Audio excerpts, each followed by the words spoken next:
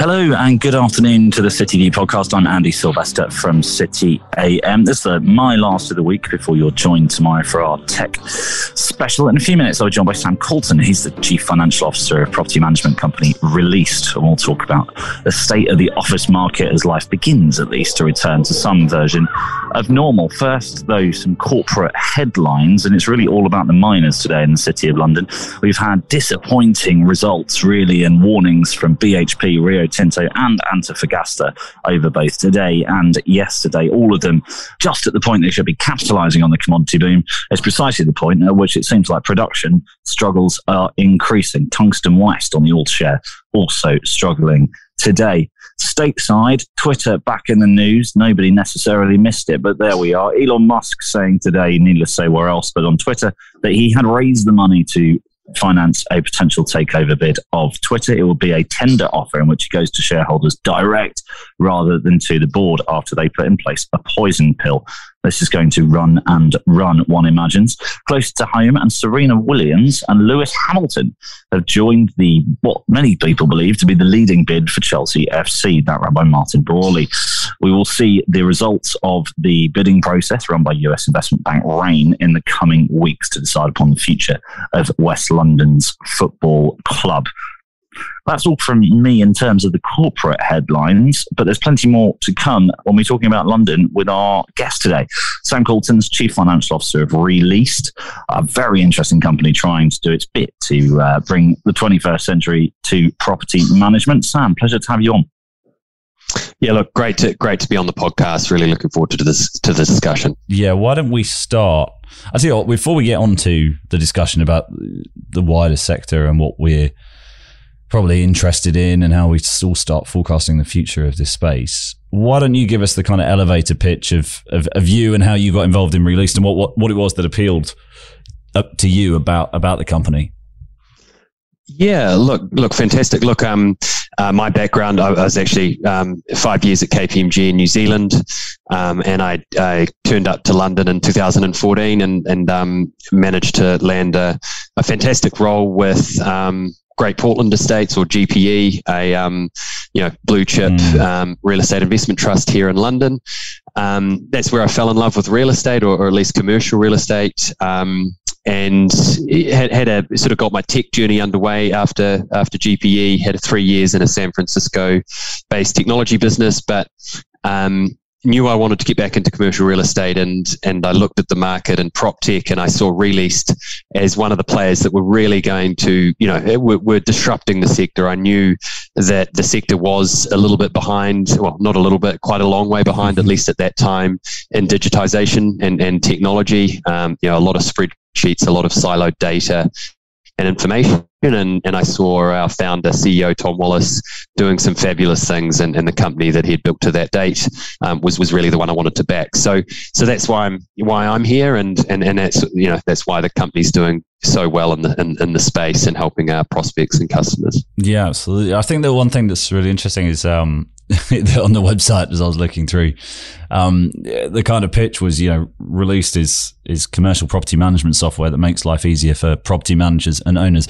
Not much of life has been easy for property managers and owners over the past couple of years, particularly as we all kind of grapple with the implications of anything from zero COVID to working from home to whatever else it might be. Incredibly interesting space to be in over the past couple of years. What are your sort of reflections on it? I always find it interesting to ask, what were you right about 2 years ago when you said, this will definitely be the case in 2 years, and what's proved that maybe all those predictions that we all made at the start of this whole period, I'm deliberately not using the pandemic word because I'm just bored of hearing it. Where were you off? Because I was definitely off on more than a few things. Yeah, look, I agree. I think what if we go to today, I think what we have learned, and frankly, we sort of knew at the time, but has been proven true is commercial real estate's an incredibly resilient sector, where you had a lot of other sectors that were really being supported by governments, by their industry, even customers to an extent through the pandemic. I genuinely felt that real estate, commercial real estate particularly, was very much left behind. I spoke to folks in the space in the early days, March, April, and the theme was like, what is really scary is this 2,000-year-old lease document that we've all relied on for so long was just shredded overnight. We never saw that happening, and the tenant landlord relationship was really turned on its head. Now, what we have seen is I think most of the time landlords taking full ownership and really working with their tenants and owning the relationship head on, rather than sort of waiting for tenants to come and try and negotiate. And what I've seen is that's absolutely worked versus trying to do it the other way around and really haggle with tenants and make them pay and do all of this sort of thing. I think the landlords that we've seen to be very successful. I mean, we rent 5 offices globally. Every single landlord they just re-geared our leases. Hey, look, we'll do X, Y, and Z for you in the early days, but how about we get another couple of years on the lease, right? So, sort of a quid pro quo for everyone. But look, going back to my first point, I think, was really scary in those early days. Like, what is going to happen? How is any sector going to survive this, right? But when you've got a sector that relies on people coming into the city, both from a retail and an office standpoint, and all of those people have driven out of the city because of the lockdowns, it was really scary. But 2 years on, one of the predictions we made at the time, which I think has rung true and even faster, is that flex is going to stay. It was happening in 2019. It was a catchword. It was like, hey, that's a nice to have. You had the British Lands and the Great Portland's Landsec. They were starting to kick off their programs, but very small rates. Very different today. I think everyone realizes that flex and high quality office space is super important. Tenants are now being called customers, right? It's not this financial transaction that lasts 20 years. So a lot of that was actually already happened, but what I probably didn't predict was the speed at which it would change, which is, I think, is actually exciting. I think it's helped the industry, particularly from a digitization standpoint, really move into the new world. Yeah, I mean, that's something that's been true across a lot of industries that maybe were a bit slow to digitize. And I say this working in, the media, and the way we do things, being forced into certain circumstances definitely moved you further along a journey that perhaps was always a sort of something you were thinking about that you were going to do when time allowed. And actually suddenly there wasn't much time to do it. And you just had to go away with it and not make perfect the enemy of the good. Let's talk about that resilience point and I guess where we are now 2 years later. You are the people who are on the ground, right? What's the feeling in the environment now, particularly in London, I guess? Look, it's been super interesting, right? Like, I think in the early days, as I said, very uncertain. But I'm a huge proponent for in-office working, and I get the hybrid situation that's arisen, and I think it can work. But I have been back in the office since April last year, and trying to be back in as often as possible. We're in Holborn here, and gosh, it was quite scary even at that point. This is April 21. And there was just nothing open. There are a couple of folks, a couple of business suits walking around. But what was really cool to see is just over that time, the city region, really start to bubble up, and gradually people just were coming back into the office. You could, you got this anecdotal data when you went out for lunch of how people were returning to office. And then it was really September that it was a bit of a bang, right? Yes, we had the Omicron kind of blip in November, December, which was quite depressing, to be honest, because we were talking internally about the bounce back, things are coming. And then all of a sudden we had, a lot of people that had returned had started going home again because of this uncertainty of Omicron. Bring January through to now, I frankly, it's anecdotal. I have not seen these areas of the city so busy. But I think it's the Thursdays are particularly busy. It's a very, very busy day. And look, I think 6 months on, what we're realizing, people want to be in the office. They want to be around people.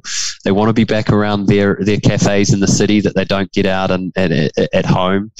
So look, I'm really pleased to see what's going on, and I think that has been proved.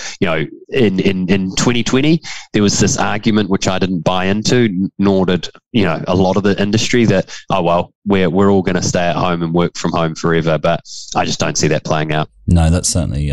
I mean, I can assure you weren't the only people who found that Omicron burst rather depressing as a free newspaper handed out to commuters in the morning. I can assure you that there are a few things in my office that got rearranged quite quickly that afternoon when we were all told to go back home. But how? I guess my last question is, how then is the sector responding to that? You kind of alluded to it earlier with that flex space, but is it just about bringing this together into a more coherent relationship between landlord and tenant that was formed out of the kind of the real tough period of the pandemic, and actually that's making life a lot more easy going forward to have those open conversations about, well, we might need to scale, we might need some more space, we might need less space? Are those conversations just a bit easier now? Yeah, look, arguably, could we argue that landlords, property managers should have been doing this pre the pandemic? I think long-term 20-year leases made it easier for them to kind of sign those leases up, job done, lock and leave, and we'll see you in, at rent review. What we're seeing and hearing in the market is actually this better relationship, tenants as customers. You can actually extract more value over the long term, offer better space, better amenities, restructure contracts. So yeah, look, I do think it opens up that conversation for a much better relationship. Landlords are now seeing themselves as account managers and really looking after that, because they have to, right? Like you're going to be signing up to, instead of signing the, even 5-year leases, you're probably looking at a 5-year lease with a 2-year break potentially. You want to nurture that customer or the tenant to make sure that they don't break at 2 years, and also having those conversations. I mean, us here in London, I wouldn't have thought of this a year ago, but we're already starting to burst at the seams in the London office, and we want to be speaking to our landlord about expansion. Where can we expand to in the same building? If they got another building down the road. So look, that's absolutely. I think it's an exciting time for the industry. I think tenants are going to get. There is definitely a flight to quality, right? Yeah, I was going to ask actually. Yeah, that was. I promised you it'd be my last question, but my actual last question is: how important now is it that these spaces are nice? In a world in which we've all seen a world without work, presumably. Now people are looking for an office space that is as nice as it possibly can be. Just something to work in isn't going to be good enough anymore. Absolutely. It has to be. I think particularly in certain sectors, and even in the more traditional sectors, you've got a huge amount of youth out there. The talent market is super tight at the moment. It's running really hot, and what they're asking for, what they want to see if they're coming into the office, is a destination, somewhere that's fun. Like, obviously they want to come in and work, but they want it to be vibrant and a great place to come and work. And it's not about foosball tables and beanbags and things like that. It's really about having a unique office environment that has good kit, good space, good light, all of the things that should really ring true in any office environment, but haven't historically, right? So you look at but the space has to be top notch, and tenants are out there looking for really high quality space to be able to bring their staff into if they're going to attract their staff back into the office. So yeah, look, I do think there will be a flight to quality, which also means that. And like we haven't talked about it, it's probably another conversation, but when you layer in ESG here, those secondary spaces are inevitably, for two reasons, going to have to upgrade, right, for ESG, but to make sure that they can actually lease them out. Yeah, no, that's true indeed. Yeah, as both rules change and also people's sentiments change, I guess, together, a sort of force for change. Sam, I have a feeling we could talk for a while longer, but we'll have to leave it there for now. Thanks so much for joining us. Oh, awesome. Thanks, Andy. Appreciate it.